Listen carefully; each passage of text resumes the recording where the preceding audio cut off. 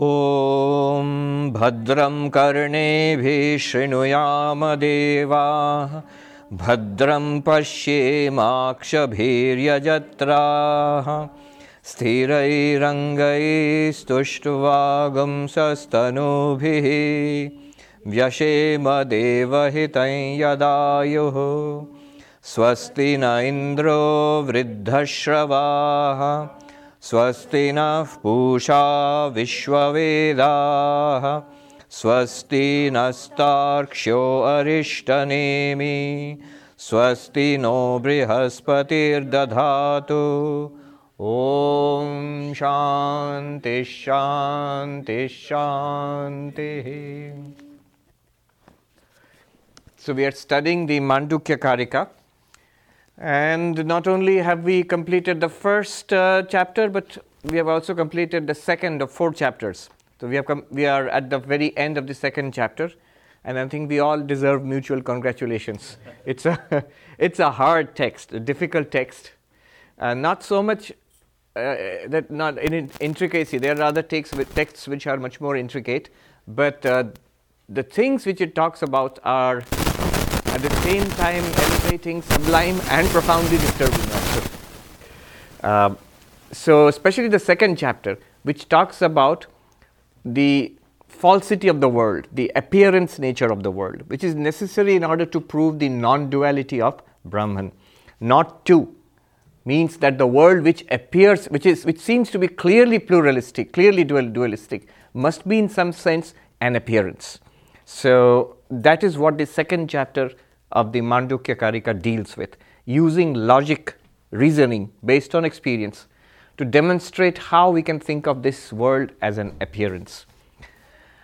The last 4 verses, 35 onwards, are very beautiful. They talk about the spiritual implication of the whole chapter. The reasoning has been dealt with, the philosophy has been dealt with, and now what is its implication for our lives? So that's what is being talked about at the conclusion. With that he will finish. We saw in the 35th verse onwards, very quickly, taking a quick look backwards at what we have just studied. The 35th verse said, वीतराग भय क्रोधैर् मुनिभिर्वेद पारगै निर्विकल्पो ह्ययं दृष्टः प्रपञ्चोपशमोद्वयः. It said, to realize this non-dual self, the Atman which is non-dual, what is the spiritual implication? What must we do in our lives, or what must happen in our lives? First of all, the 4-fold qualifications. I'm going fast now. We have done this a number of times. The 4-fold qualifications for a Vedantic seeker, that is Viveka, Vairagya, the 6-fold treasure, and Mumukshutvam. That is, the first one is the difference between the eternal and the non-eternal. Second one, Vairagya, is a dispassion for the non-eternal. A third one is a set of 6 disciplines. I'm not giving you the details. And the 4th one is an intense desire to be free, an intense desire for freedom, spiritual freedom. Having these, then the seeker becomes immersed in Vedantic study, Veda Paragay. It doesn't have to be a scholar, but take the essence of the teachings. What we are trying to do in these classes, we are trying to immerse ourselves in these ideas so that a clarity comes about what the Vedanta wants to teach us. So this is the first thing he says. Then the next one is, and also Muni. The word Muni here means Mananashila, one who thinks, one who analyzes and thinks about this. So not only Shravana but Manana. Shravana means hearing, attending the classes, listening to the talks, studying the texts, so that we can say this is what the text teaches us.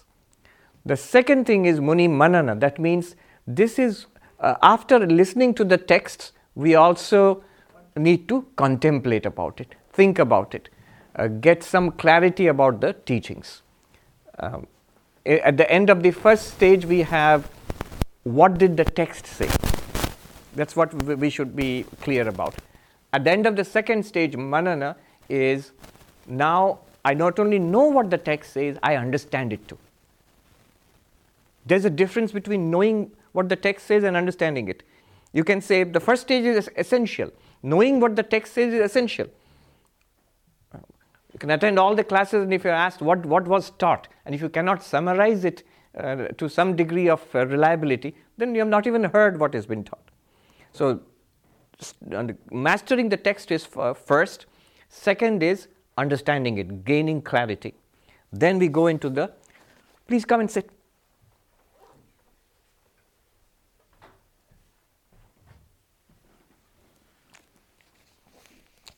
Then the second thing is, the next he says, 36th verse.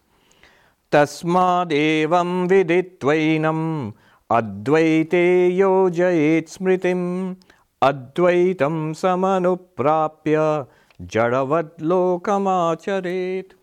In the 36th verse, two things have been mentioned. Once you got the knowledge and got clarity about it, understanding. Next, you immerse yourself in your understanding so that it becomes a living reality for you. There should be no more complaint about, Swami, I understand it intellectually, but practically that gap has to be bridged. That is the practice. What is the practice? Advaite yojayet smritim. Dwell on that Advaitic truth which you have understood. Make it a living reality. Manifest it in life. The second thing is mentioned in this verse is, how do you manifest it in life? So what are you going to do? Start a Vedanta school, start giving classes, or dress up as a yogi and live on a mountain cave or something like that?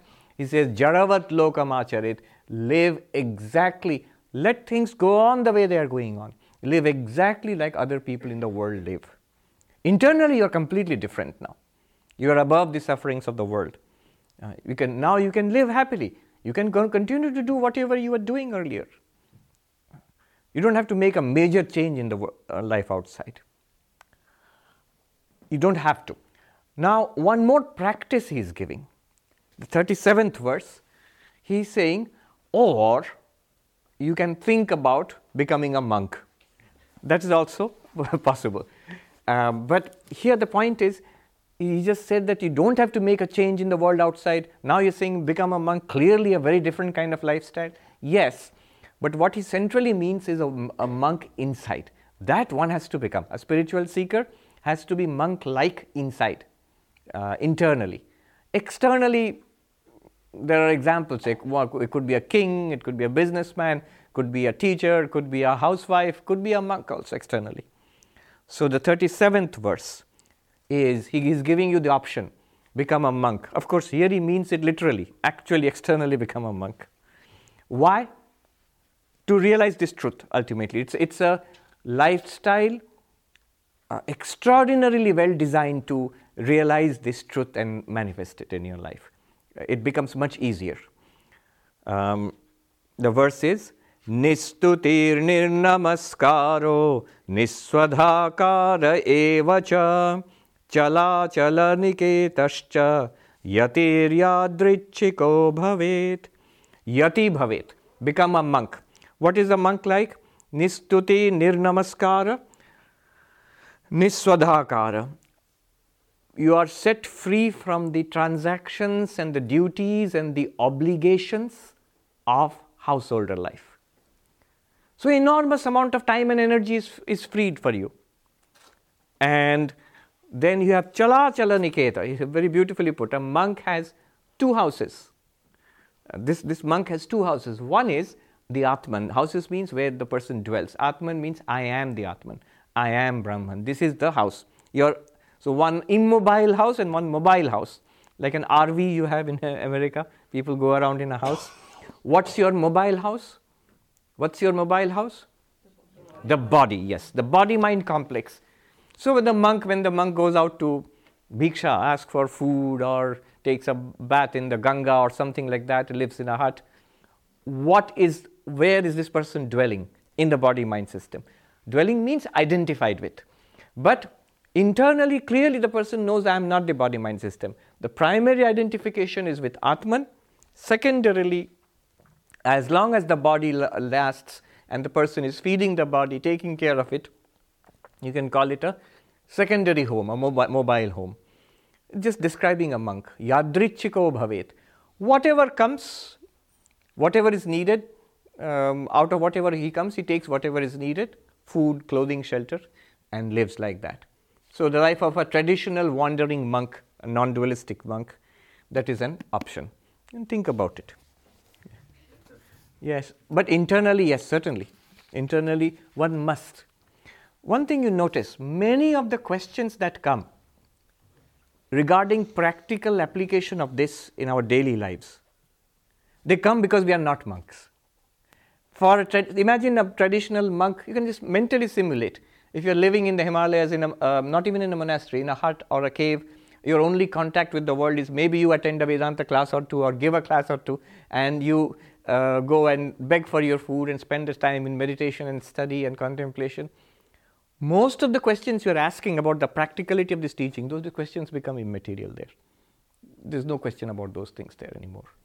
So this lifestyle is designed for that. Hold the questions. We will, don't forget the questions, but hold on to them. Today I want to complete this teaching. So the last verse is the climax of this second chapter. There are actually two verses which are the best ones in this chapter. One is verse number 32. If you remember, na nirodho na chutpatti na baddho na cha sadhaka na mumukshur na vai mukta ityesha paramarthata. The ultimate truth. I've given a talk about this. The ultimate truth. If you look it up on YouTube, the ultimate truth. What is the ultimate truth? There is no origination of this universe. There is no cessation of this universe. There is nobody who is in bondage. There is nobody who is a spiritual seeker. There is nobody who is freed, who is seeking freedom from bondage, nor anybody indeed who is free from bondage. What do you mean? This is the ultimate truth. Ityesha paramarthata. All of it, of course, from the point of view of the non-dual reality, from the Turiya point of view. And a perfect counterpart to this extraordinary verse is the one which we are going to conclude this chapter with. If that is the truth, how does one live? How does one live? So what is the implication of that for our life, our spiritual life? What is the ultimate goal one is aspiring for? Goal means what should be the outcome of all of this? That is the 38th verse. This is where the chapter ends. Really a wonderful verse. It's good that we have a whole class for it. I'll take some of the time for that, for this verse. Verse number 38. Tattvam adhyatmikam drishtva tattvam drishtva tu bahyata tatvibhutastada ramah tatvadapracyuto bhavet.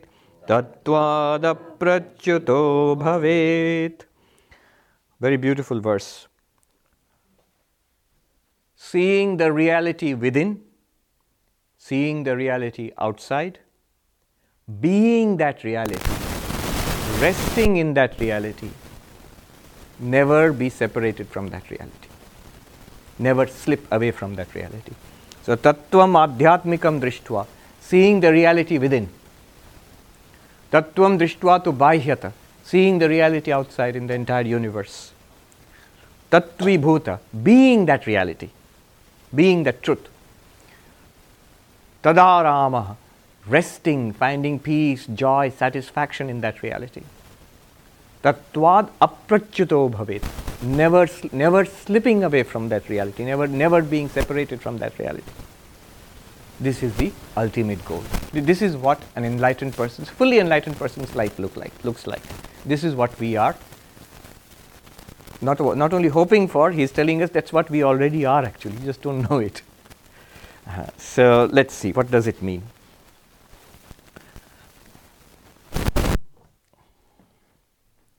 Tattvam. First, let's see the word which has been repeated a number of times in this.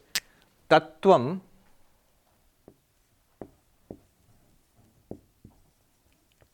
means the reality or the principle, an impersonal principle, the reality. What reality? The reality that has been taught to us so far. What is that reality? That Brahman alone is real and the world is an appearance. The non-dual Brahman alone is real, the world is an appearance. This is the reality. And knowing that reality within, knowing that reality outside. Brahman is real, world is an appearance. That is equal to Atma is real, Anatma is an appearance. Atma Satyam, Anatma Mithya. The Atma means real self. What we truly are. That is the fundamental reality. And what appears to be other than us, in itself, it's an appearance. The word appearance means mithya. It is nothing other than we ourselves. You remember the story of the princess of Kashi? So we ourselves are appearing in that way. But when we don't know that and consider that pluralistic reality outside to be an independent, separate reality, that's false. When you realize it is Brahman alone in all these forms, then it's all right. So, self capital S, Atma Satyam, Anatma Mithya. This is the Tattvam. Tattvam means this is the truth. Atma alone is real, Anatma Mithya. Again, in the language of Mandukya, what we have read so far, what is this Atma? What is this self? Remember the four? I hope you remember. Yes. The teaching which we had so far, chapter 1, you might have forgotten by now. The Soyam Atma Chatushpad, the self has four aspects. 3 of them are appearance and 1 is the reality. What are the 3? Waker and Waker's world. Once you say, what is Waker and Waker's world? This one, right now, hopefully. Here is Waker and Waker's world. For some, it might be Dreamer and Dreamer's world, or some blessed soul, Deep Sleeper and Deep Sleep world. Advaita is full of such blessings when you listen to Advaita talks.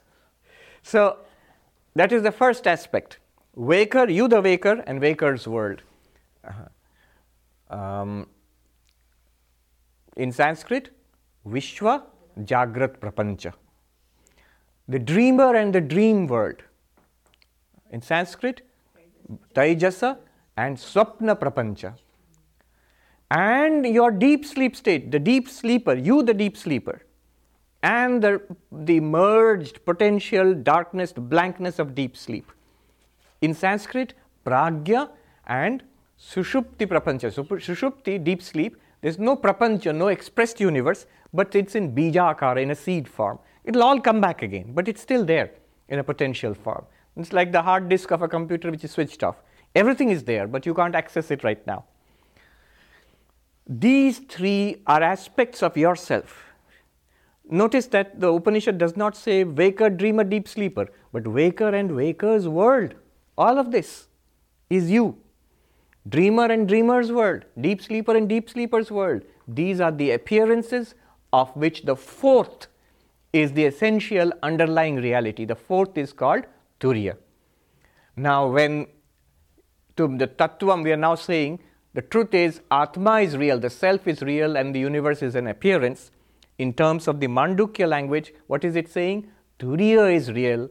The 3 are appearances. The 4th one alone is real. The first 3 are appearances. 4th one, real. First 3, false. 4th one means you, the pure consciousness. First 3, Waker and Waker's world, Dreamer and Dreamer's world, Deep Sleeper and Deep Sleep, the potential world there. And those 3 pairs, the seer and the seen, in all of them, they are appearances, and the Turiya, the 4th one alone, is the reality. This is meant by Tattvam. And this is what we have to realize inside and outside.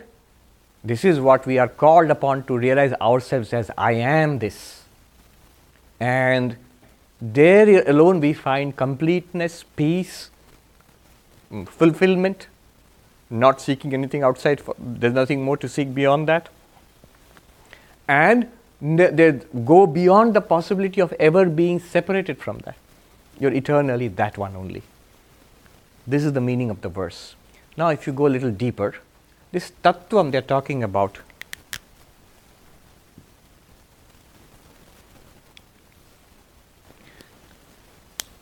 I have always mentioned that Vedanta, Advaita Vedanta, you have to understand in two stages. First is you have to do not this, not this. You have to do that internally and externally also. Internally, well, internally means within yourself. Within ourselves, this body-mind complex, when we analyze, I'm not the body, not the prana, not the mind, not the intellect, not the causal body, Anandamaya also, not the pancha koshas, the 5 koshas, 5 sheets, not the 3 bodies, physical body, subtle body, causal body. In Sanskrit, pancha kosha vilakshana atma, the dehatraya vilakshana atma. Vilakshana means separate. So as if we are separating two things. That is stage 1 of Advaita, but it's not Advaita because you are clearly talking about two things here. There is a kind of duality implicit in your mind. And so when you say Brahman is real, world is false, it's still a kind of duality is implicit in the mind. That's why Sri Ramakrishna, when he is asked, is the world false? He says, no, why should the world be false? Oh, bicharer katha. That's a stage or a part of the discussion in Advaita analysis. So is the world true? Because we swing it in dualities. If the world is not false, then it must be true. No, not even that. What Sri Ramakrishna wants to say, and what Advaita also wants to say, what we consider the world to be, what we see as the world, is nothing other than Brahman. So this tattvam, we must now take one step further and realize, when we said Atma real, Anatma false, what is this Anatma? Self is real and the not self is false. You are the reality, the world is an appearance. But what is this world? What is this not self? What's its relationship to you? What's the relationship of the false to the reality? What's the relationship of the snake to the rope? What's the relationship of the dream to the dreamer? They are inseparable. The rope is nothing, really speaking, the snake is nothing but the rope. Everything in your dream is nothing but you yourself. You are projected as everything in the dream. Similarly, everything in this universe, which in the first step we have dismissed as, not this, false. We have dismissed. Now you reclaim it as all of this is Atman. All of this is Brahman also. Just as everything in my dream is I myself. Really speaking, every ornament made of gold is nothing but gold. First you said ornament false, gold real. But when you take the ornament itself, you are actually taking gold plus ornament name and form. You now know it to be gold itself. One Swami put it very nicely. In Hindi he said, I'll tell you first in English, what is Brahman? So he says, here and there, all are Brahman. Now and then, all are Brahman. This and that, all are Brahman. In Hindi it sounds even nicer. Yahan, wahan, sab Brahma hai. Yahan and wahan, this is space. Ab or tab, sab Brahma hai. Now and then, that's also Brahman. Time. Yah or wah, this and that. Objects, all sorts of objects, everything in this universe, sab Brahma hai. So all of this, in time, in space and object, space, time, object, whatever is experienced as spatial, temporal and objective reality outside is nothing other than the Brahman which you are. All those ornaments which are experienced as, there's space here, you can come and sit here. All those ornaments which are experienced as bangle or gold or different names, different shapes and different places in the body to put them, they are all recognized as gold, and afterwards you need not say ornaments are false. See, ornaments are all gold, nothing but gold. They are all gold, and then you can happily use the ornaments, right? So this is in fact the basis for Sri Ramakrishna's Vijnana Vedanta, with the Ayan Maharaj, which we were just referring to, that further extension which Sri Ramakrishna gives to Advaita. It's very interesting. An extraordinary book. By the way, before I forget, let me mention it, that the book is available in an Indian edition, which is much cheaper. The Oxford University Press American edition is $70, expensive, but I'm told it is actually less expensive than many other university publications. But the Indian edition is out, and it is $11 or $12, at the most $12. So those of you who want that book, you know which I'm talking about, the one Ayan Maharaj spoke about, Infinite Paths to Infinite Reality. So you want an Indian copy of the Indian edition. At the back, Jayant will be taking names. So those who want, just put your name down for one copy, and we'll see. A devotee is going to India, has offered to bring some copies back. So we'll see how many we can provide. So this is what he's talking about, Sri Ramakrishna. He calls it Vijnana Vedanta, but the foundation is in Advaita Vedanta, that when you say everything that you experience is nothing other than that Brahman. Another way of putting it is this: our entire experience is of this triangle, I, this, that. Actually, I'm translating from Hindi. They teach in this way. Main, yah aur wah. Or in Sanskrit, aham, idam, tat. I means the sentient being, the jiva, us, each of us. This means the world, idam, world, which is experience, the world of experience. That means God, Ishvara. So this triangle. Why call it that? Because that's paroksha, beyond our experience. It's a matter of belief, or we read about it, hear about it. So in Sanskrit, aham means I, the self. This, idam means this universe. What I hear, smell, taste, touch, what I know about, read about, investigate, do science, religion, all of that is done in this. And that, I think of a reality beyond this universe, behind this universe, the power of this universe. So in theistic religions, that is another reality, that is God. These three. Now, what is Tattvam, reality? This is what Gaudapada is saying. None of them. There is a reality, the Tattvam, which appears as these three. That Turiyam, that fourth one, it appears as these three. That fourth one you are. Notice the difference. If you ask a dualistic religion, a theistic religion, what is the ultimate truth? Tattvam. Tattvam means ultimate truth, the ultimate truth, the reality taught by your philosophy. What is the ultimate truth? Here is the difference between a dualistic religion and non-dualism becomes very clear. The dualistic religion will say this is the ultimate truth. God is the ultimate truth. So, for example, Dvaita, Madhva, in dualistic Vedanta, he will say that there are these three. He actually talks about 5 differences, but anyway. So there are these three, God, universe, and you, sentient beings, and they are all different, and God is the overlord of all of this. Is the Swatantra, and these are all Paratantra. Like a king and the ruler, the ruler and the ruled, king and the subjects, like that. That is a strictly dualistic religion. It's very similar to the Islamic or Christian model. There is a loving father. Often the word father, king, these are used. So clearly the king or the father is different from you, but in charge of everything. So that is the highest truth of this religion. A little further along, a different way of putting it is Ramanuja's Vishishtadvaita, where this is the highest truth, but these two are parts of this.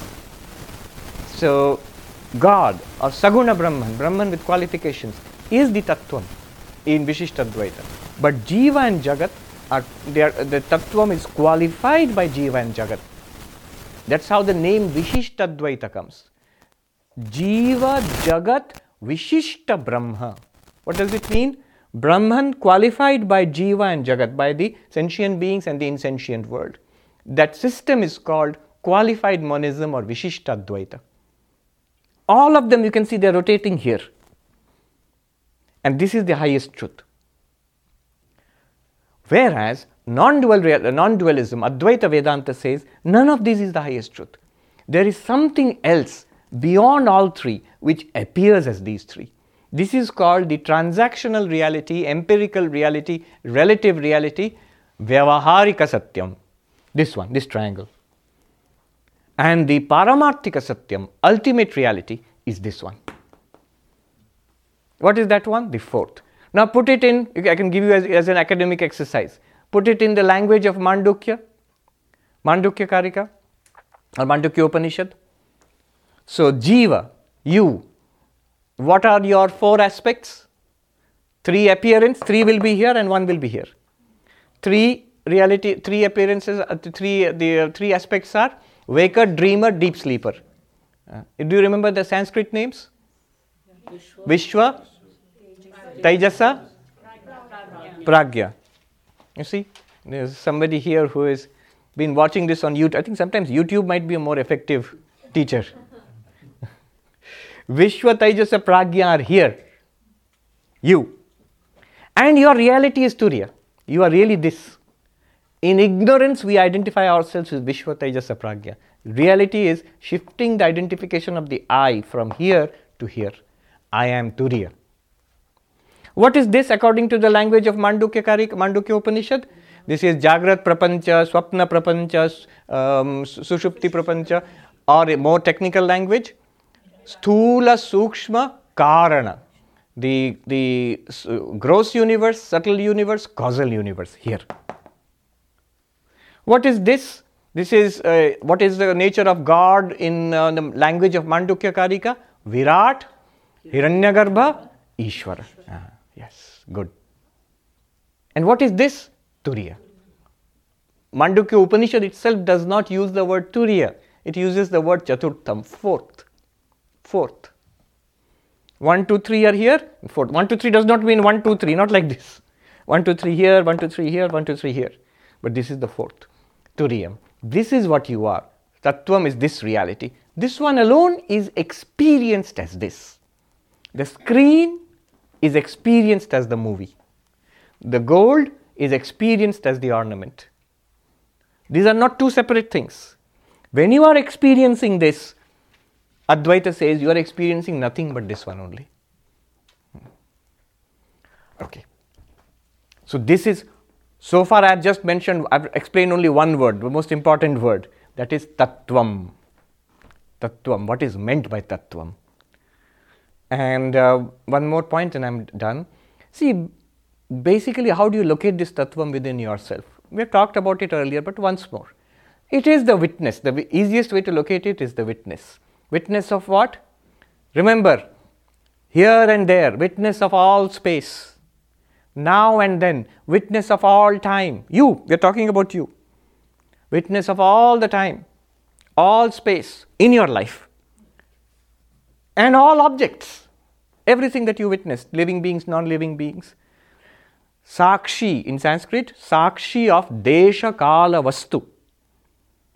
Now go, that's the external universe, go a little deeper. Sakshi of Antakarana, of the mind. All time, space and objects are finally presented to you in your mind. That's where you experience it.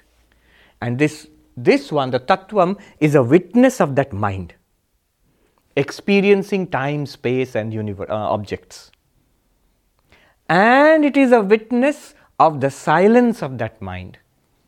When that mind is in deep peace, in samadhi, it's a witness of that silence of the mind.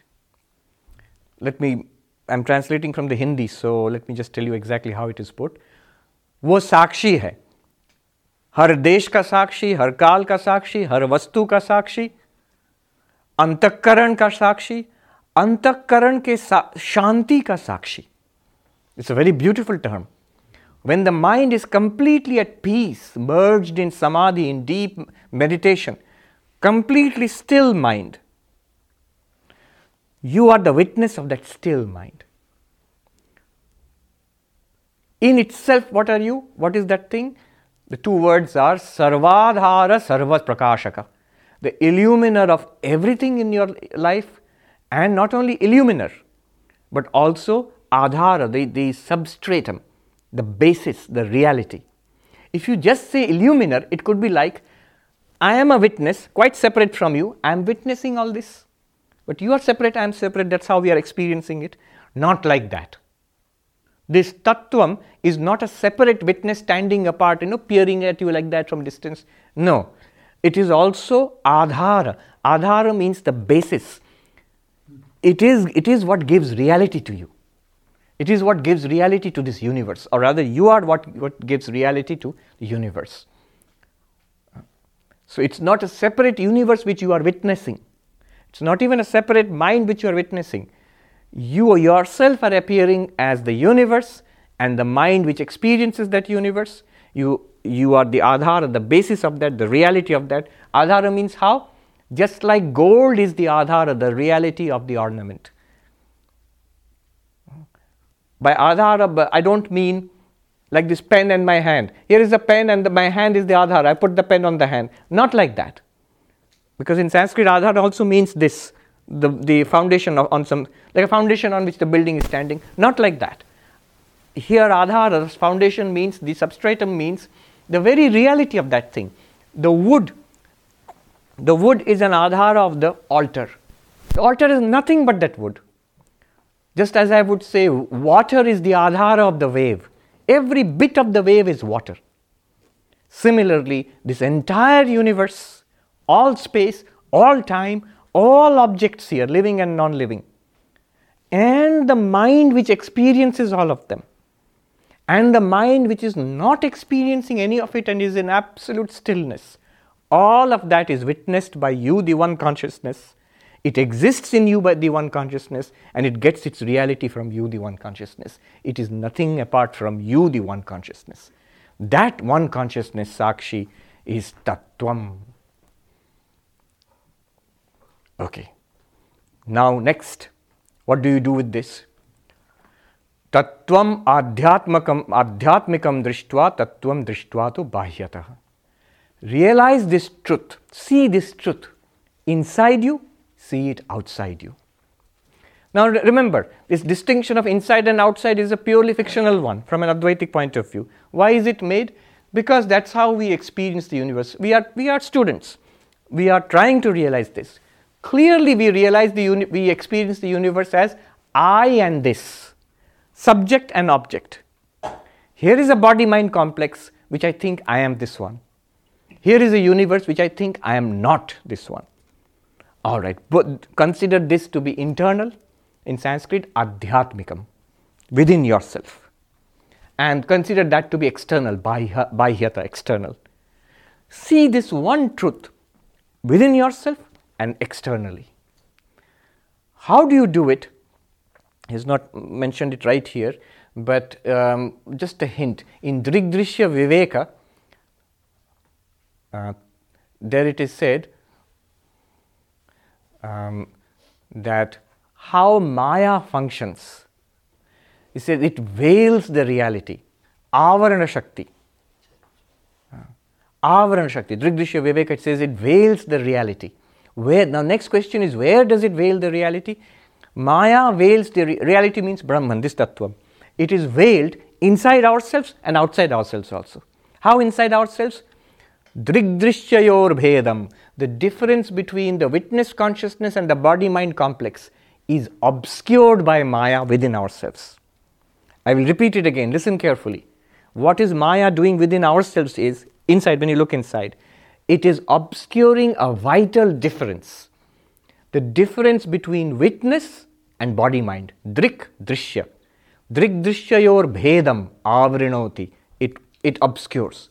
So what happens is, I, the witness consciousness, completely forget that I am the witness consciousness. And I forget that this is a body-mind, is an object to me. I identify myself with body and mind, and I say, I, this one. So you have to find the difference first, neti neti, within yourself. That is how you see tattvam adhyatmikam drishtva, discover the truth within yourself. Then Drigdrishya Viveka says, Maya also hides the difference outside. What is the difference outside? Brahma sargayor bahihi, the difference between Brahman and universe. Externally it is Brahman alone. With name and form it is called universe. But the difference between Brahman and name and form is obscured, and we say house, cat, dog, man, woman, tree, sky, earth, moon, quarks, protons, galaxies. This is what we say. We are continuously taking the name and form to be the reality. The difference is obscured. It's like saying the difference, in the example of gold and ornament, gold and necklace. Suppose I say gold, necklace, bracelet, ring. A very good example actually.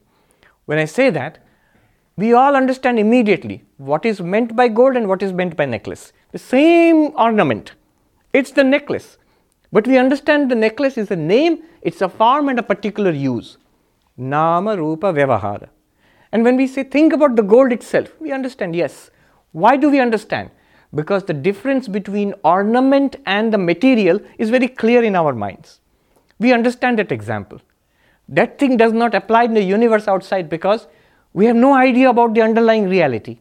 We only see this universe. It's like a person who doesn't understand what is gold. The person only sees the necklace. There's a nice story about a child whose mother says, the safe is open. You go into the bedroom, there's a safe, open the safe and get some gold for me. And the child goes and comes back and says, there's no gold there. The mother says, yes, there is, go and take a look. He comes back and says, but there isn't. Then the mother goes and picks out a necklace and some bangles but this is a necklace and bangles, where is the gold? See, the child doesn't understand. The child always thought it's a necklace and a bangle and this is not gold. He probably thinks something else, maybe it's in a gold bar is a gold and the bangle and the necklace are not gold. He doesn't understand the difference between the name and form and the substance. Our condition is like that. So, to put it briefly, there's a whole process to this. How do you discover the reality within? Look for consciousness inside, apart from body-mind. How do you discover the reality outside? Look for being, existence. Notice the reality tattvam outside as pure being, isness. And notice that tattvam as pure consciousness within. Chit within and sat outside. Remember, they both are same, but this is easier for us. All of this, you feel it as existing. Focus on the existence aspect of it. Within yourself, all experiences are lit up by you, the consciousness. Focus on the consciousness aspect of it. This is how you discover the reality inside and the reality outside. Remember again, fictional difference. Inside and outside only meant for our own realization. All of these words are actually used by the teachers just to give us like a rope ladder. What words? Adhyatmikam, Bahyam, internal, external. Even things like Atma, Brahma. These are all used, Sakshi, witness. These are all used to help us to catch that reality. Once you catch it, you can drop it. You can drop the words. It's not important. You know what they're talking about. And also you will not be confused. When you go to different Upanishads, different words are used to indicate that reality. You will never be confused then. Once you've got it, you will see, even if the terminology changes. That's why many people get confused with Nisargadatta. He says consciousness is not the ultimate. Awareness is the ultimate. Immediately you can understand, okay, what is being translated as consciousness, what is being translated as awareness.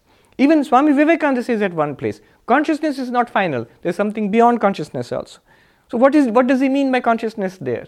The mental consciousness of thinking, feeling, willing, the reflected consciousness here. That's what we experience as consciousness. The pure consciousness itself is not something we normally talk about or deal with.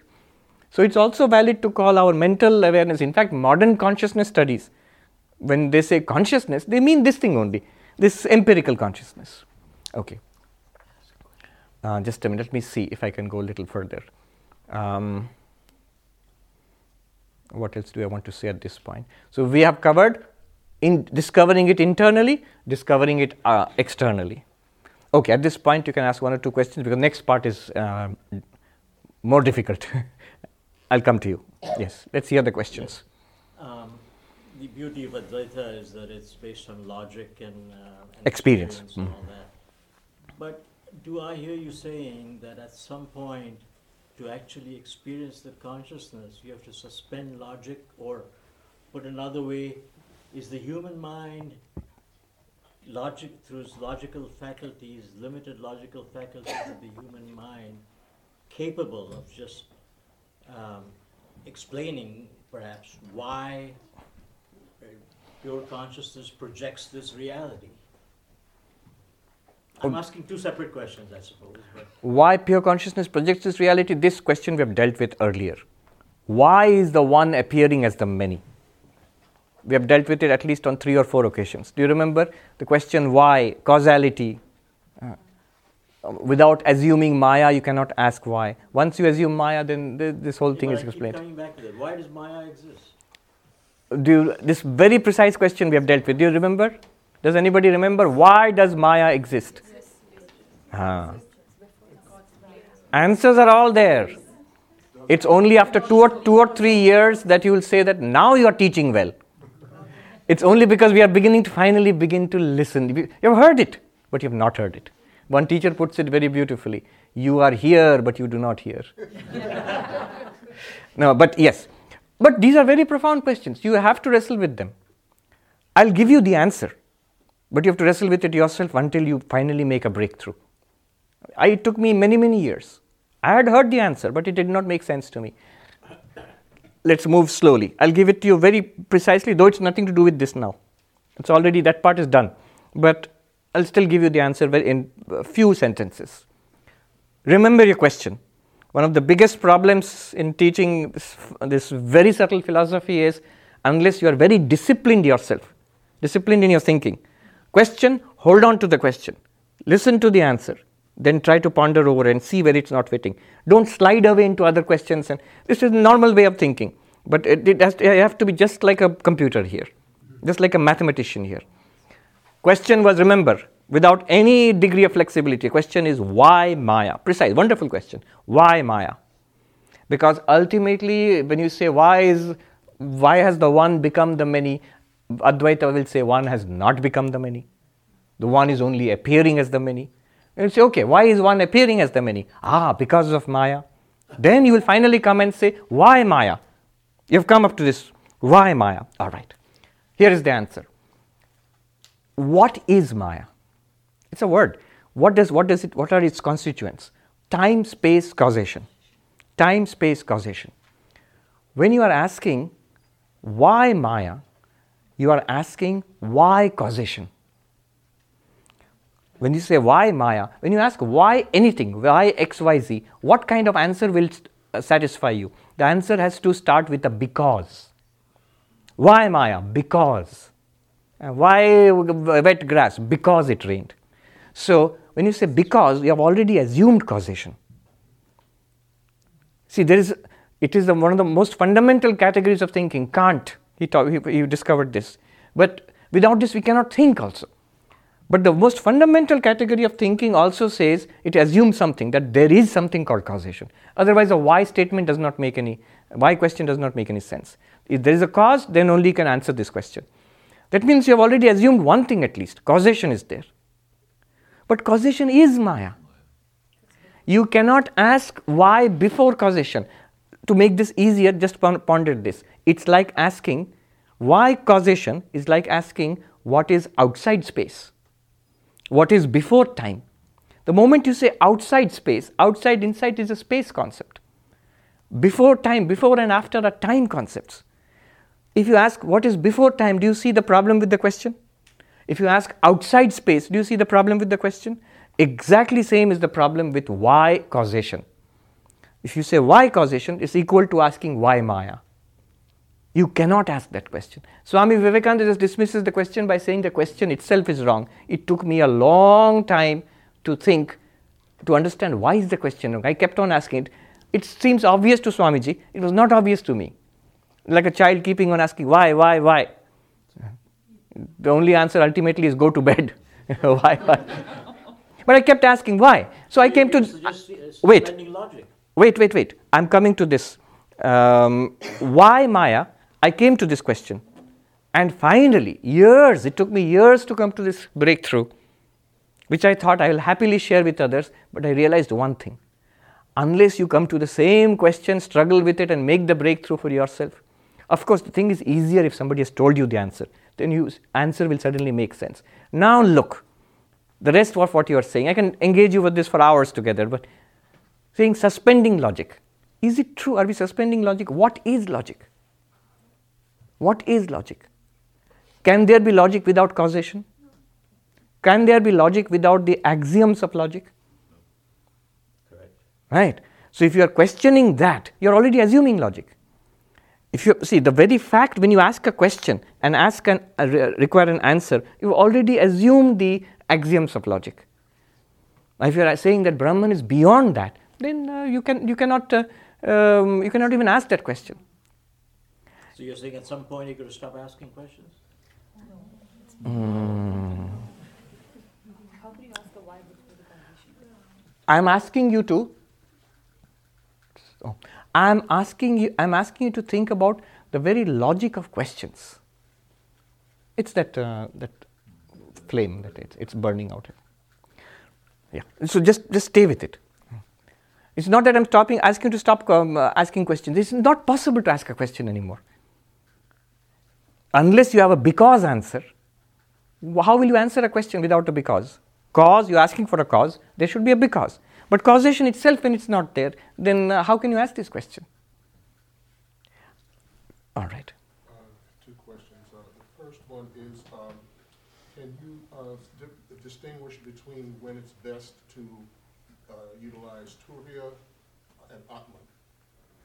Turiya and Atman, the terms. Yes. Yes. The question is, when do you utilize the terms Turiya and Atman? Yes, so all of these terms are nominal. That means they are used to indicate the same reality. But there are appropriate times.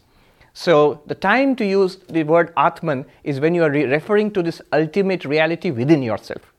When you ask the question, who am I? The answer is the Atman, the self.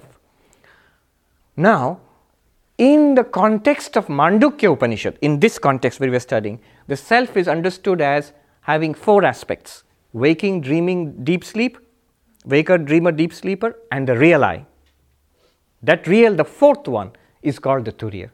The Turiya and the Atman are the same thing, but the Turiya is relevant in the context of Mandukya Upanishad, this text, because the word Turiya in Sanskrit just means four. Four. So if you just generally use, I am the fourth, people will say, well, fourth what? What are the other three? In respect to which three are you the fourth? The whole thing makes sense only in the context of Mandukya. But it literally means the same as Atman. But the word Brahman, when do you use it? When you say the same reality which is behind this entire universe. What is the reality of this universe? Brahman. What is the reality about myself? Atman. What does Advaita say? Atman is equal to Brahman.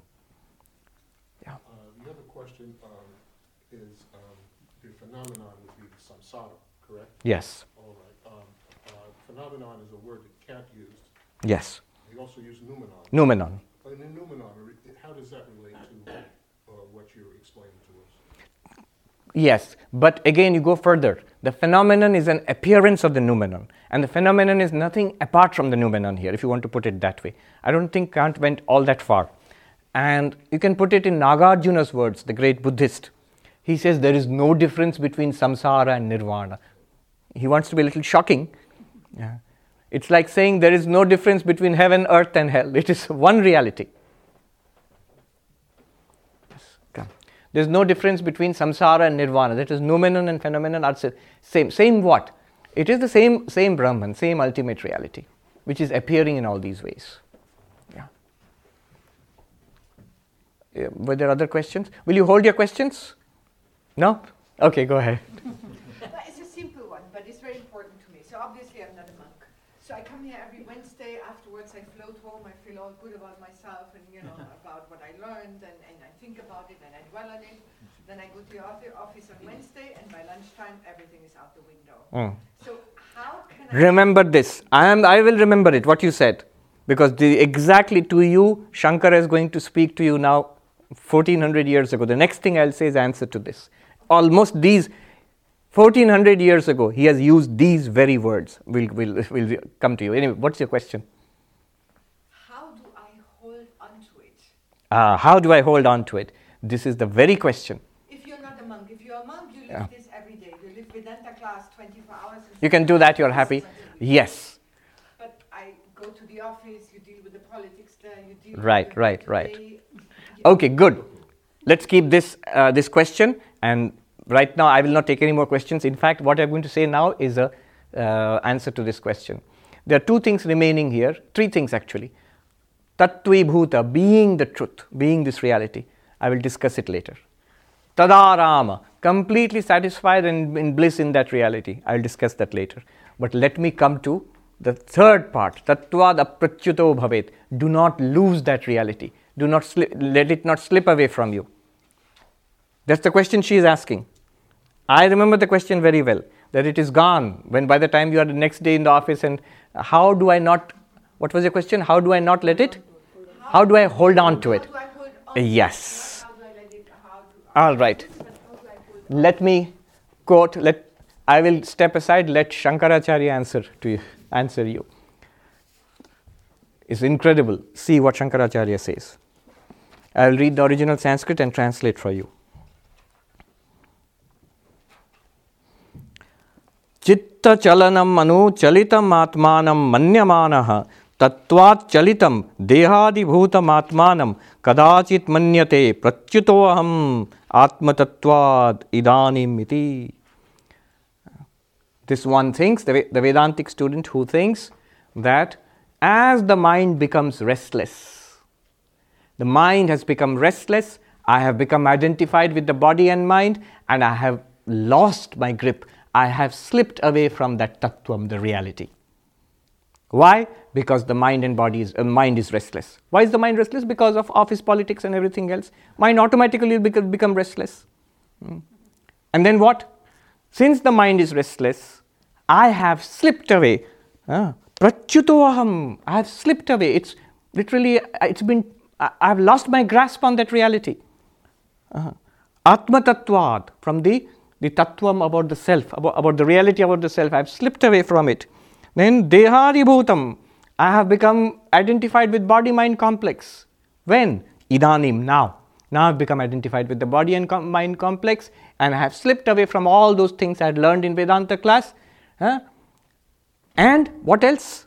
What else does this person think? He thinks, samahitetu manasi, when I sit quietly and meditate. Kadachit tattva bhutam prasannam atmanam manyate idanim asmi tattvi bhutaha iti. He says, when I sit quietly and meditate, and it becomes clear to me I am the witness consciousness, I feel I am centered in the truth. I feel I am one with the truth. Okay? He says, na tatha atmavid bhavet. Never become an enlightened person like this. Disaster. This person is exactly the person who has not understood. The answer to your question, I was there once when Ramananda Saraswati was teaching in Haridwar. A young monk asked this question. At least after all these discussions were going on, he excitedly asked, at least I am Brahman, that thing must remain in my awareness, right, in the midst of everything. And he's a monk. Aham Brahmasmi, itna to rakhna hai na. I have to keep this much at least, I am Brahman. And the teacher said, wahi to nahi rakhna hai. That's exactly what you must not hold on to. As long as you think I have to hold on to that, you're in the realm of ignorance. Never ever think that. Why? Why not? What mistake am I making? He says, Atmana ekarupatvat swarupa pratyavana asambhavatya. What a beautiful word. because the Atman, consciousness, is one and the same in all three states: waking, dreaming, deep sleep, in happiness and sorrow, in restfulness and in meditation and in restlessness, in excitement and in peace, in despair and in hope. It is the one unchanging consciousness. Because it is the same under all circumstances, the next word is extremely important. It is impossible for you to slip away from it. Pratyavana asambhavat. Slipping away from this tattvam is, this truth is impossible, he says. Where is that thing?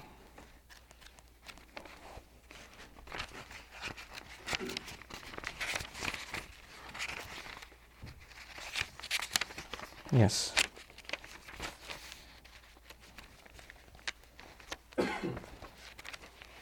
He says, Swarupa Pratyavana Asambhavatya. The Swarupa means our real nature, pure consciousness. Pratyavana means slipping away from it. Asambhava, impossible. Then what happens? I fall into the error thinking that I have slipped away from the truth. Why does this happen? Because I am yet identified with the mind. At this stage, don't try to hold on. Then what is the practical? This is practical. What is the practical suggestion here? Swami, whatever you might say might be logically correct, but I am experiencing the problem. Give me a solution for the problem. I am giving you the solution. The solution is, the practical solution is that the problem is we are still identified with the mind. It is the mind which felt centered in the Atman. It's the mind which feels it has dissipated itself in the world outside and become troubled. The answer is, you are not the mind itself. We feel calm mind, I am centered in the truth. Restless mind, I am disturbed. I am away from the truth. This is the problem. Calm mind, I am Brahman, I am thinking about this Vedanta class, meditation session, okay. But office, subway, paying bills, no, not okay. Why? This is the mind. What we are trying to do is keep the mind ice cold and calm all throughout. Not possible. But you are not even the mind. You are the Atman. I'll give you the solution is this, the deep solution. I came upon it once. I was in our main monastery there, walking past a new big building of the university had been made. There are big glass windows there. And I saw one day this extraordinary sight. A little bird, brightly colored bird, was rushing into the window and hitting it again and again and again. It was seeing its reflection in the window and fighting with it, scratching, screaming, running into it. There is nothing there except itself. The glass is absolutely without any other enemy bird there to fight with or to make friends with. All that it sees in that glass is it itself. And then it starts a samsara with it, giving it reality in its own mind. I have to fight with this guy. This guy is teasing me. And the angrier he gets, the angrier the enemy bird also gets. And it fights. It was so vivid, I can never forget it. Anytime you are disturbed, anytime you are unhappy, disturbed, whenever there is a problem, bring this image to your mind. This is exactly what is going on. In the mirror of the mind, a world arises. What is that world? Nothing but you. And you get engaged in that world. Love, hate, fight, despair, hope, creating a samsara for yourself, which is every moment disappearing again. Why? Because there's nothing there actually. It's all you. So, the teacher gave a very beautiful answer for this. He said, Atma to nitya samadhi mein hai. You are always in samadhi. Even in the moment when you are most disturbed, most angry, most upset, the Atman is pure consciousness all the time, exactly the way it was. He put it so beautifully because our real tendency is we are looking for samadhi. We are looking for the mind to be completely at peace, immersed in serenity and bliss. And he says, you are already there. Always were and you always will be. Here is something deep. I am going to reveal to you the nature of the mind, something that I have actually not mentioned earlier. The mind is really nothing other than the Atman. Turiya, Satchidananda. See, in Vedanta, because of a certain necessity, we keep saying, I am not the mind. We try to make ourselves the witness of the mind, which is a very good practice. But also remember, the mind is nothing other than you, the Atman. What is the mind? There is a very beautiful verse. Chittam chiditi vijaniyat takara vishayadhyasa. Very profound saying. What is the mind? Chit, I am using the Sanskrit. Chit means pure consciousness. The tattvam, this reality, this one. Plus Vishaya, object. Vishaya is object. Is equal to Chitta. Chitta means mind.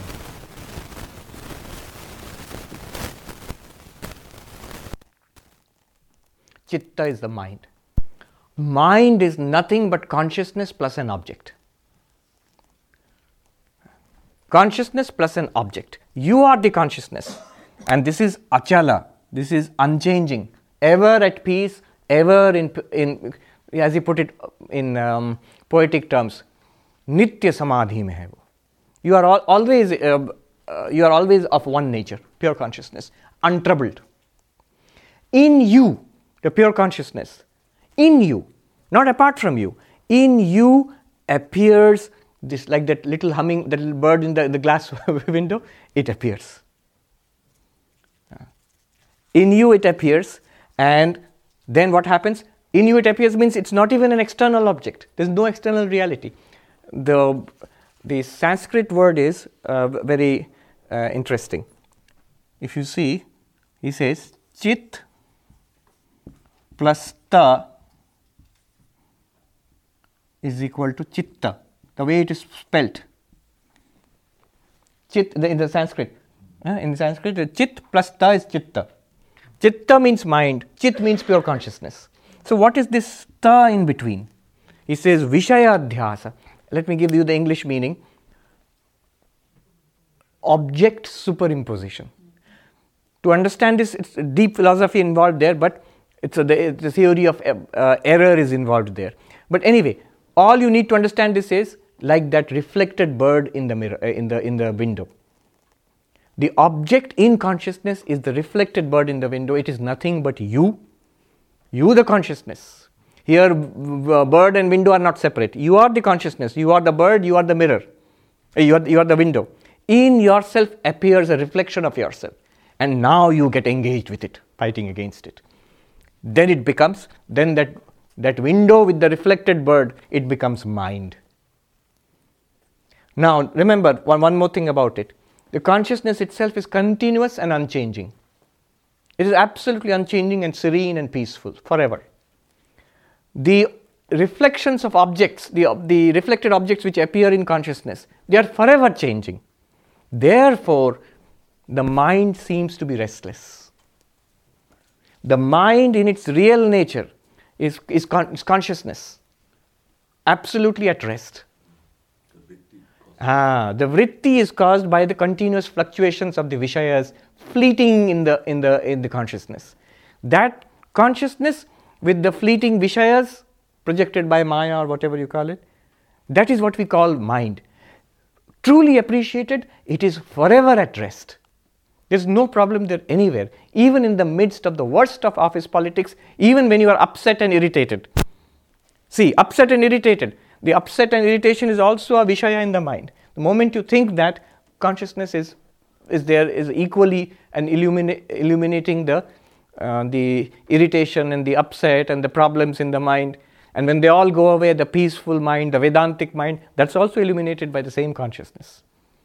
Remember, I mentioned earlier, it is the sakshi, witness of the mind, I mentioned earlier, the sakshi of the peace of the mind also. That means the mind completely engaged with the world, happy or sad. You are the witness of that.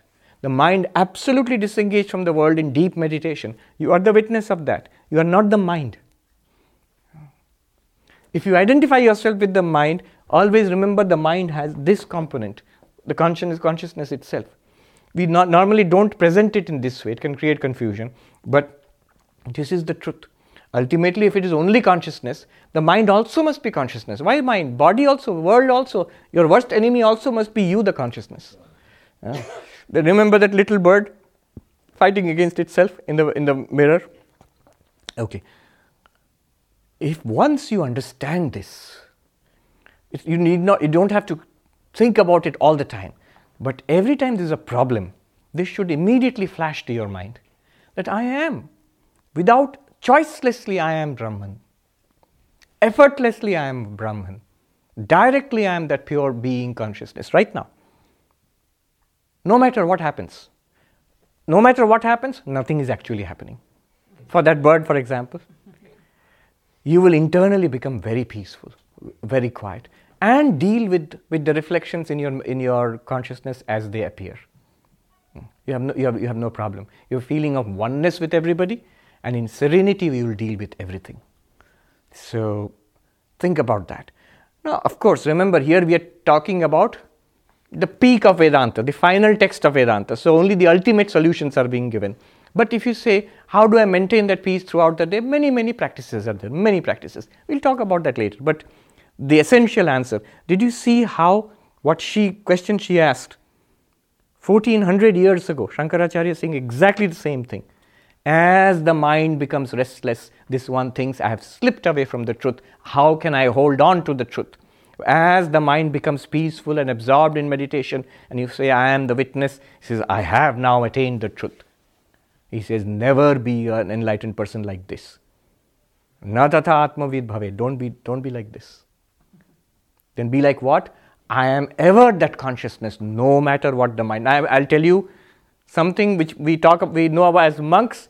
We hesitate to tell others, but since this is Mandukya class, I will tell you at the cost of creating a lot of damage, but I'll tell you. Sentence in Hindi, I will translate for you and leave it at that.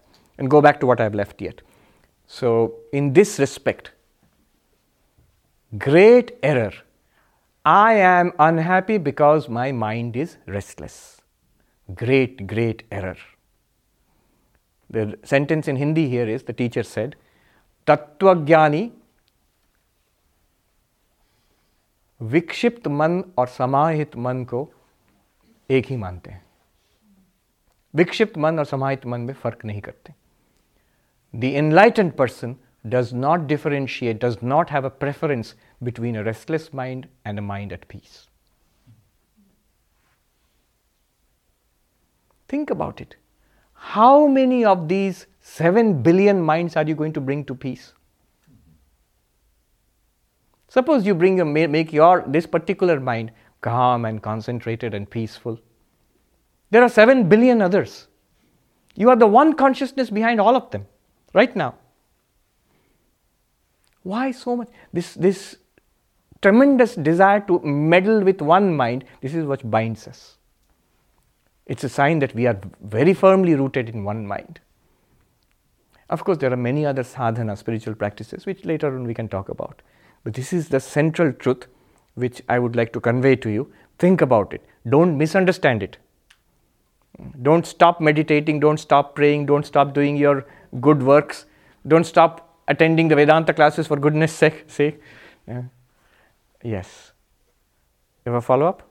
Yeah, it's basically what you told us a few Wednesdays ago about the guy who was vanished as a camel to the desert. It doesn't matter. Once you're enlightened, it doesn't matter. You have to Which one? The guy? Huh? Naroda. Oh, the camel, yeah, right. It doesn't matter outside. Punished him, thinking she was going to punish him But and teach him a lesson, and he was perfectly happy. Right, he's untouchable, he's untouched by that. Yeah, so it's basically what you're saying now. Once you have achieved enlightenment, it's the ultimate freedom. It doesn't matter whether Yes, the mind but is this is what has been pointed out. One who is beginning to understand this is bound to have the question which you had. That's why Shankaracharya points it out. This question will come to your mind. Don't be like that. This is coming because we're still mixed up with the mind. That's why it's coming. Yeah, but you gave the key now. Yes. Because now, the minute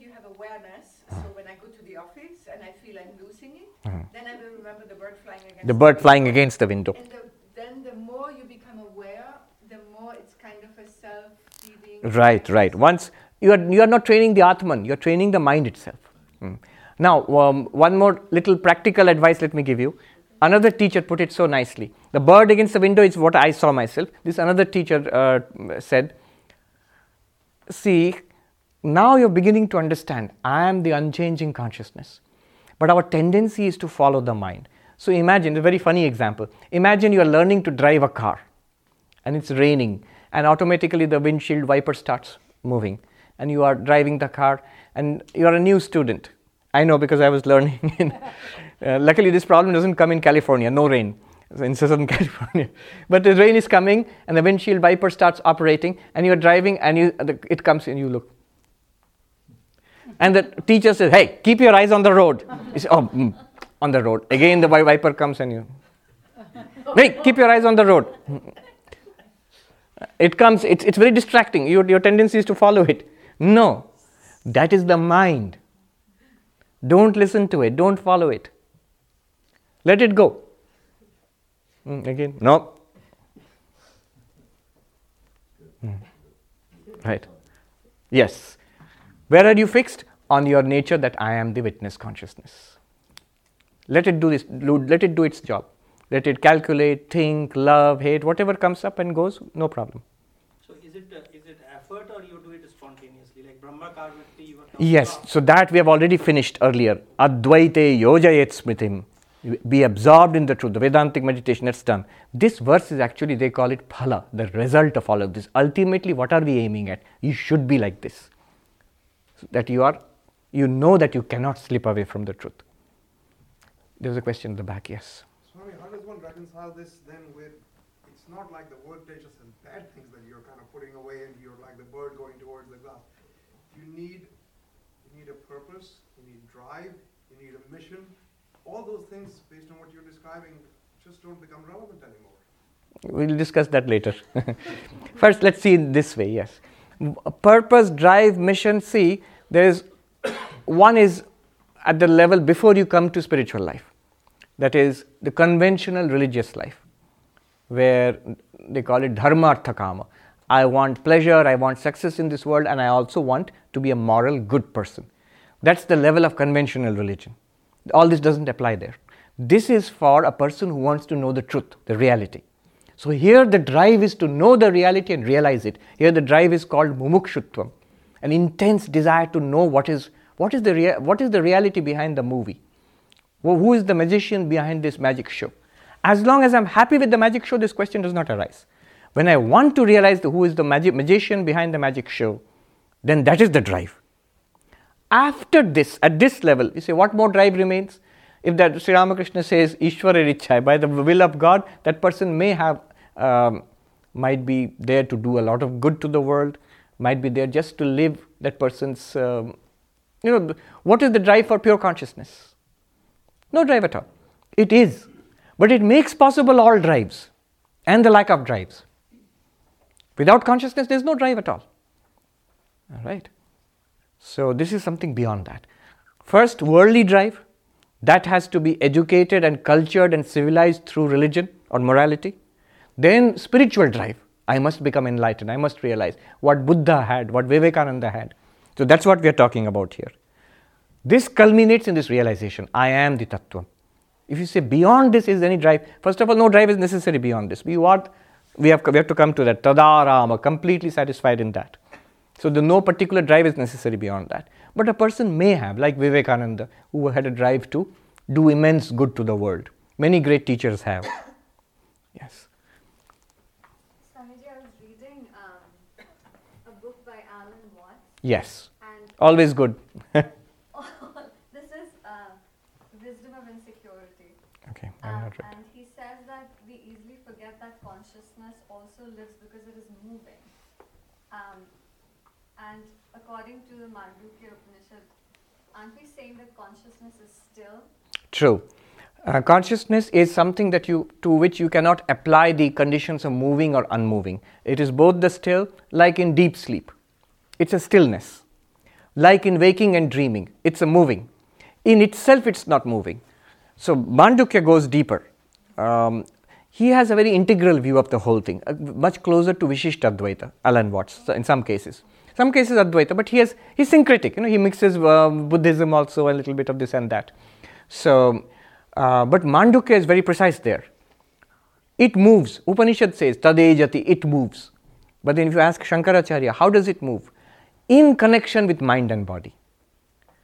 So, if you say right now, I am moving, I am talking, I am thinking, these are all different forms of movement, right? Right? Is it true to say that I am moving, talking, thinking? Yes, in association with body. In association with body, I am walking. In association with tongue, I am talking. In association with the mind, I am thinking. Truly speaking, I, the consciousness, how can consciousness walk, talk or think? He's not talking about Turiya, he's talking about an ephemeral consciousness. No, he's talking about Turiya in identification with body and mind. That's what he's talking about. So this is from the Advaitic point of view. If you say from Mandukya point of view, how would you answer that statement? You'd say, yes, it is consciousness. Isn't it? After all, ultimately it's consciousness which does everything. But only in association with body, mind. And body and mind, remember from Advaita point of view, they are unreal, like the bird in the window. Yeah. Yes. So, from the Turiya point of view, there is no Maya, right? No. So, what is Turiya witnessing? What is the witness Itself. consciousness? Itself, yes. Okay, let me finish the verse. Two more steps remaining. Let me finish this. Otherwise, we're not finishing the second chapter at all. We're stuck in falsity. Second chapter is about falsity. Two things are remaining. I jumped ahead. Tattvi bhuta tadarama.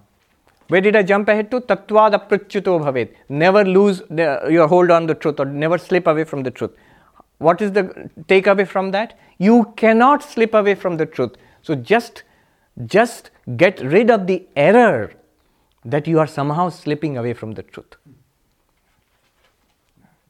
There's a lot to do with work on that. We'll see some other time how you work on that. All right. But before that, two things we have jumped over. One is tattvi bhuta. Be that tattvam, be that reality. Very simple. How do you be that reality? All those techniques which we have learned, whether it is avasthatraya vichara, the inquiry into the three states, or drigdrishya viveka, inquiry into seer and seen, or panchakosha viveka, inquiry into the 5 states, the 5 sheets of the human personality, whatever, you realize I am that consciousness. You realize I am the existence in which the universe appears. The inner secret here is tattvi bhuta means get rid of the error that I am not the tattvam. That I am not Turiya, I am body and mind. Get rid of the error. This is your entire job. Here is the answer to your first question. I remember it. Is it possible for the mind, human mind, to actually grasp this truth? No. But what is it possible for the mind to do? And what are we all trying to do here? He says, when he says tattvi bhuta, being that truth, how do you be that truth? The answer is you cannot be the truth. You are that already. Just get rid of the error that you are not that truth. That's what the mind can do. The mind has ignorance, ajnana, and the mind can generate knowledge which will remove that ignorance. But mind does not grasp that reality. It's beyond that. You, the reality, are beyond the mind. But the mind can generate a smoke screen to make it seem as if you are not that reality. That is removed by Vedanta. Only the ignorance, the error that I am not Brahman, I am not Turiyam, I am body-mind, this error is removed. That is all that is necessary, tattvi bhuta, being the truth. All that is necessary to be the truth is to realize that no, I am not the truth is an error. Then, tadarama, very important. Find your bliss in this. Find completion, peace, joy, bliss, ananda in this. Tadarama means complete rest. Ramate means enjoys. See, what our real problem is, we feel incomplete and we keep rushing outwards. All our drives are because of that. In fact, Freud, the way he defines libido, we think it's to do with the sexual impulse, but I saw an amazing Vedantic definition of libido given by Freud himself. He didn't know what he was writing. He says any movement of the subject to the object is libido. I was thunderstruck. It's Vedantic language. Any movement of the subject to the object. I desire to read a book. He says this is nothing other than the same thing as the sexual impulse is this thing itself. Any movement outside myself, that this will complete me. This will fulfill me. This is what I want in life. Without this, I am unhappy. Without this, I am incomplete. This is at the root of the error. This is at the root of samsara. He says just the opposite here. Tadarama. Complete peace, satisfaction, ananda, joy in that absolute. Don't think, another important point, don't think of ananda, bliss, as something you enjoy. Like I'm eating a cookie or watching a movie, there's a distinct, specific feeling of enjoyment. So is Atman like that? No. It's not a specific feeling of enjoyment. Not even a very elevated kind of spiritual enjoyment. In bhakti, you have specific, elevated, sublime spiritual enjoyment. This is not even like that. What is this? This is, as somebody put it, purnatvam, a completeness. Once you sense this, nothing more, you don't feel any need for anything else. It's a completeness. There's nothing else outside it. You don't feel the need of any more specific experiences. You may watch all the movies, but you are not really upset that you did not get certain things which were shown in that particular movie. Because you know those things are not there at all. You may watch it, you will neither be really scared nor really tempted by anything you see in a movie. You may enjoy it, because it's not there, right there. So in the same way, once you realize that, you get your complete peace in there, purnatvam. That verse is there, mantra, purnamada purnamidam, purnatvam. So they remember this ananda which is mentioned in the Upanishads is purnatvam, is a completion, a final completion. Beyond this, nothing else you need to seek. You may have the spiritual seekers continue to have wonderful spiritual experiences also after that. That is there. But they are not seeking anything for completion anymore. Everything else that comes is a bonus. Yeah. So, tadarama. Otherwise, just a point here. The problem with worldly satisfaction, worldly engagement, there are many ways of putting this problem. So, one way of putting it is this. There are 4 kinds of problems of trying to get enjoyment from the world. The form is Vishaya Indriya Sanyoga, connection between object and sense and the sense organ. Eyes with form, ears with sound, tongue with taste, nose with smell, skin with touch. This will give me happiness. The problem there is 4-fold problem. One problem. The Vishayas are continuously changing. They are subject to change and deterioration. So,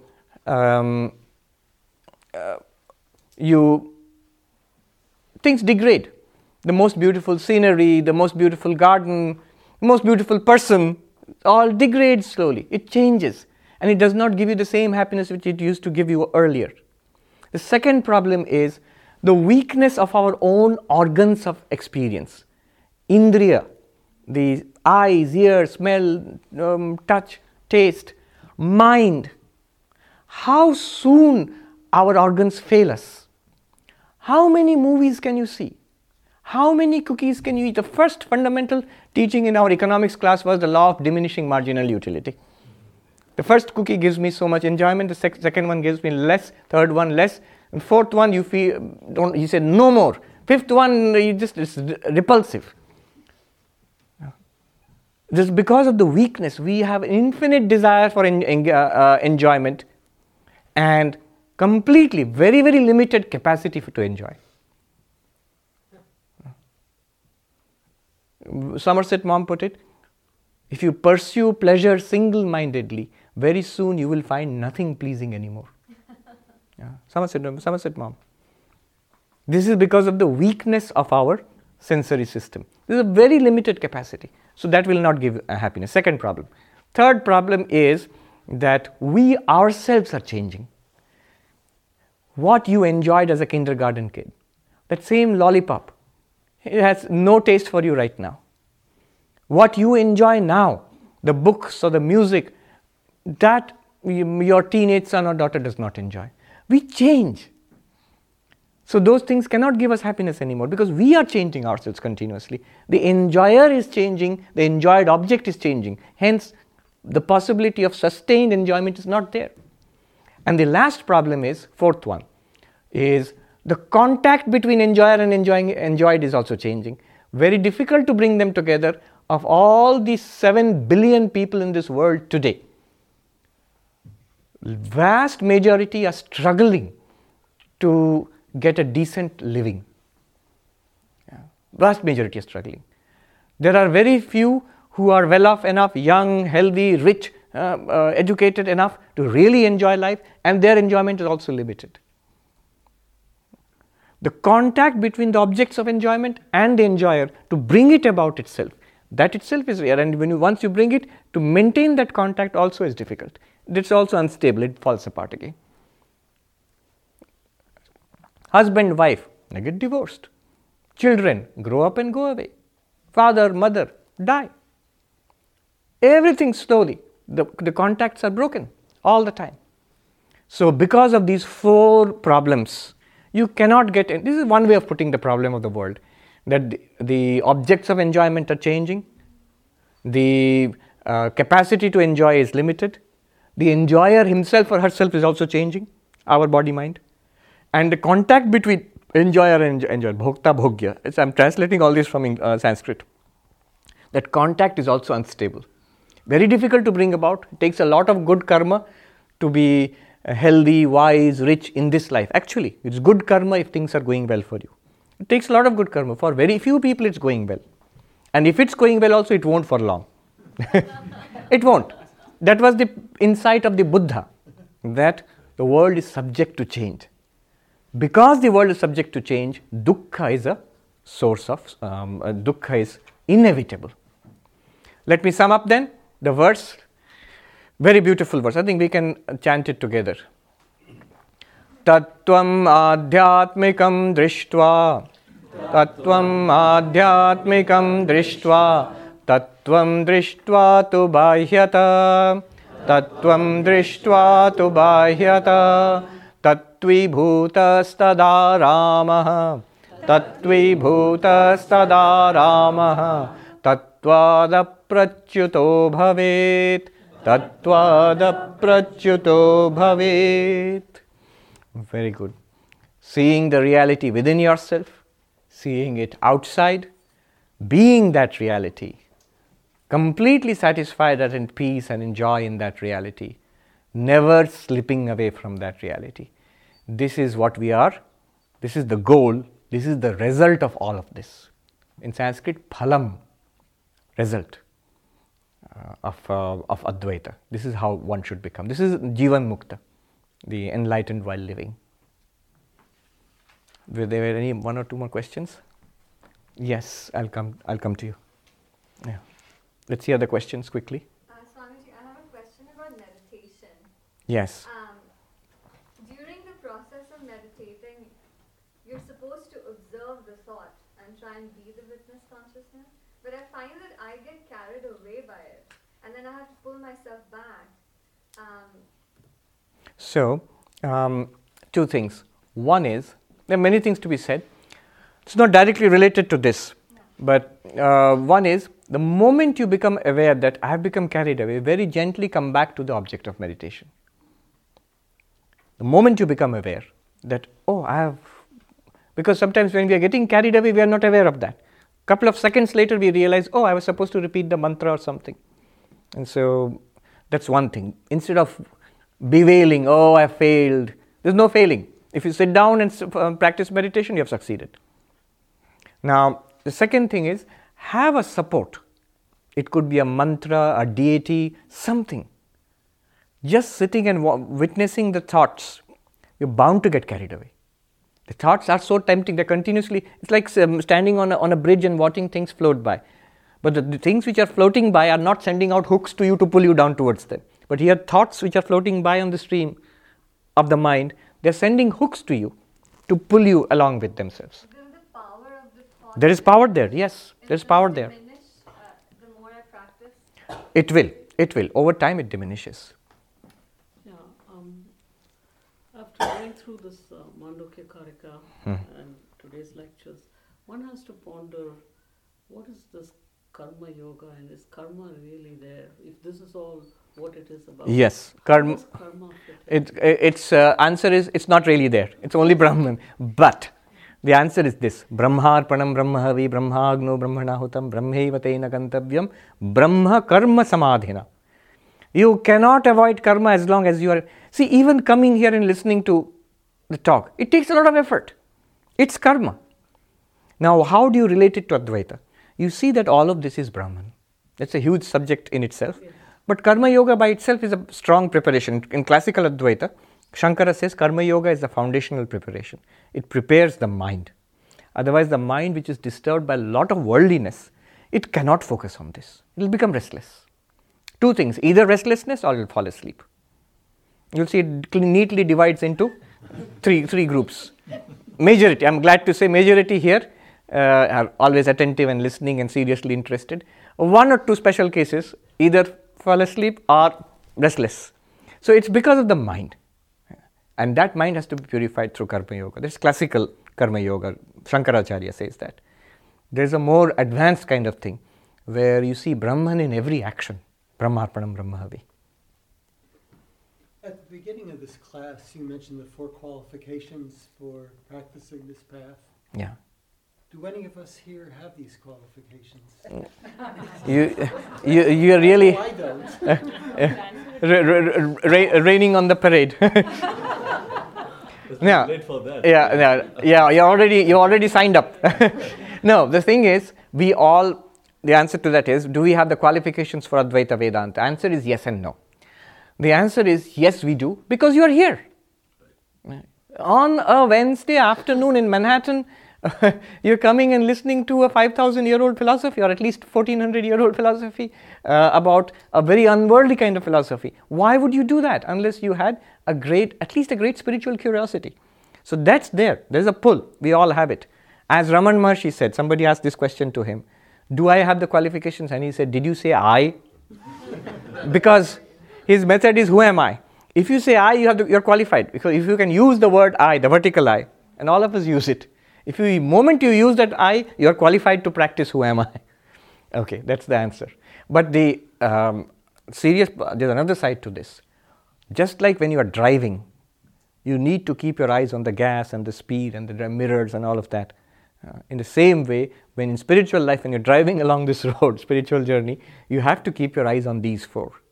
Viveka, Vairagya, the 6-fold disciplines, and the desire to be free.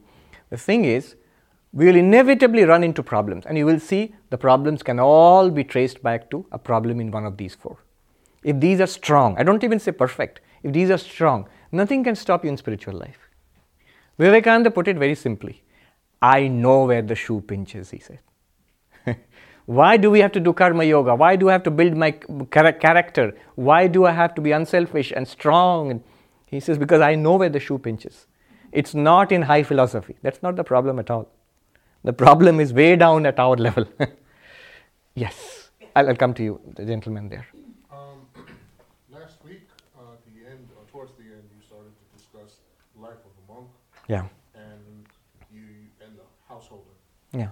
Can you deal with that? Tell me more about the householder and how a householder can perfect or work towards perfecting his or her place.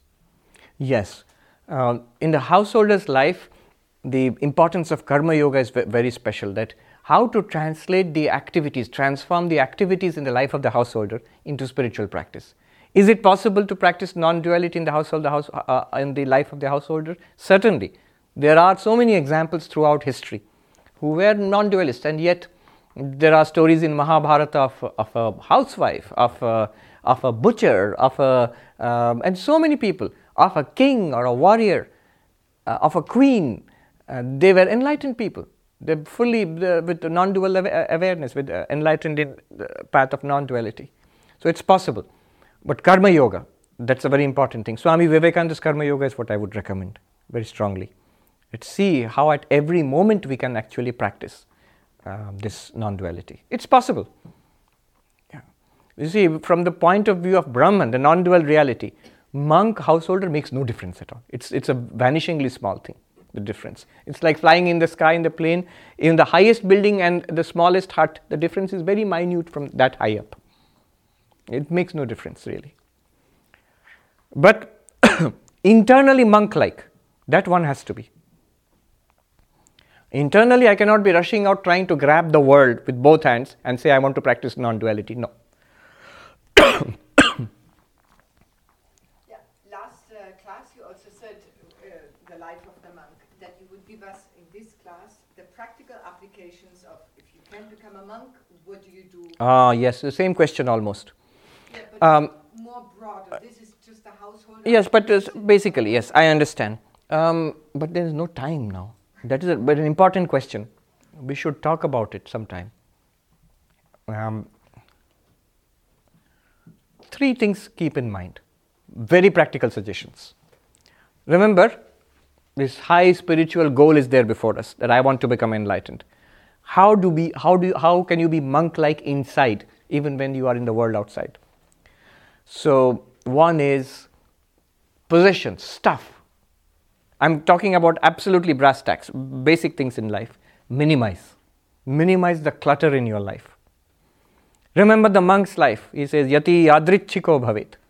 Let the monk be completely dependent on what comes. So you don't have to be with only a water pot and a loincloth and the staff of a monk. No, but minimize. Fewer and fewer possessions. Not more than, the principle always for us, for monks, you can see, always have a little less than what you need. What you need, reduce from there. We always tend to have much more than what we need. Always.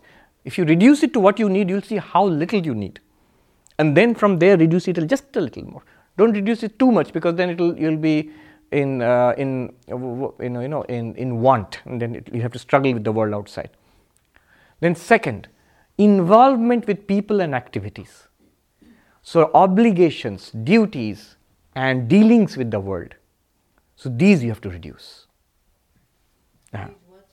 Obligations, duties, dealings with the world. That means people, parties, engagements, committees, you have to reduce, not increase. Swami Vivekananda gave a nice principle, difficult to follow. Listen to the principle. Neither seek nor avoid. Neither seek nor avoid. But what about charity towards people? Yes, but be careful. I'm on the board of half a dozen charities. I have no time for Vedanta class. No, then you are in trouble. No, not about charities, but Certainly charitable acts also. But the principle, remember the principle. Is the charitable act the goal of your life, or is enlightenment the goal of your life? The charitable act is it helpful? Yes, very much so. Very much. Always be charitable.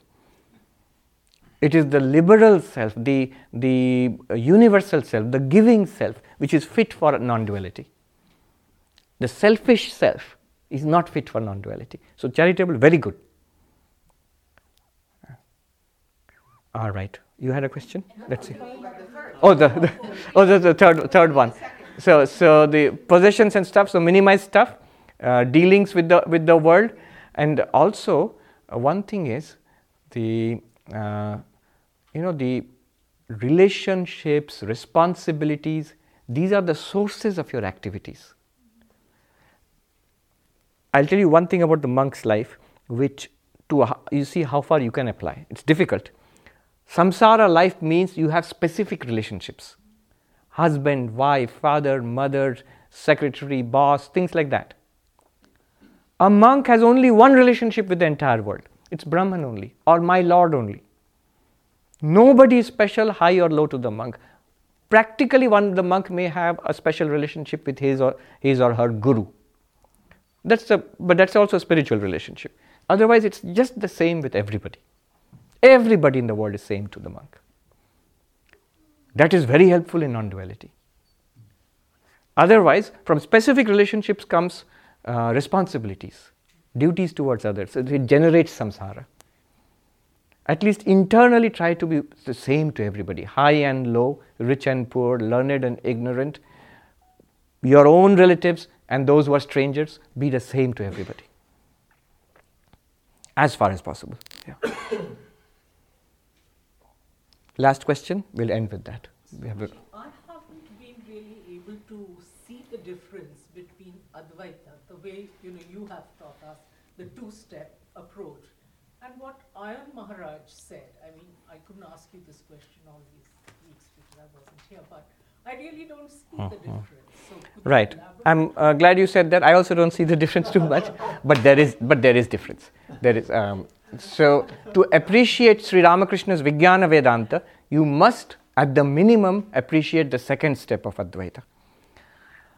Notice when Ayan Maharaj distinguishes Vijnana Vedanta from Advaita Vedanta, every time he does that, he generally does it with the first step of Advaita Vedanta. This is real, everything is false.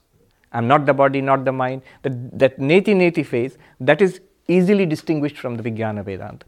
I was reading closely Ayan Maharaj's work. In one place he says, Sri Ramakrishna actually interprets his Vijnana Vedanta as as another form of Advaita Vedanta, as a more liberal form of Advaita Vedanta. Exactly, that's true. Having said that, to be honest, there's also quite a bit more in Sri Ramakrishna where even after the second step, the Advaitin wouldn't go. So that's there. Doesn't matter. It's perfectly all right. It's a work in progress. But I was reading it, just today itself I was reading it. It's a really sophisticated work, very fine work. I'm just still only in the first chapter, but very good. Let's bring it to a conclusion here. Om Shanti Shanti Shanti Hari Om Tat Sat Shri Ram Krishna Arpanamastu.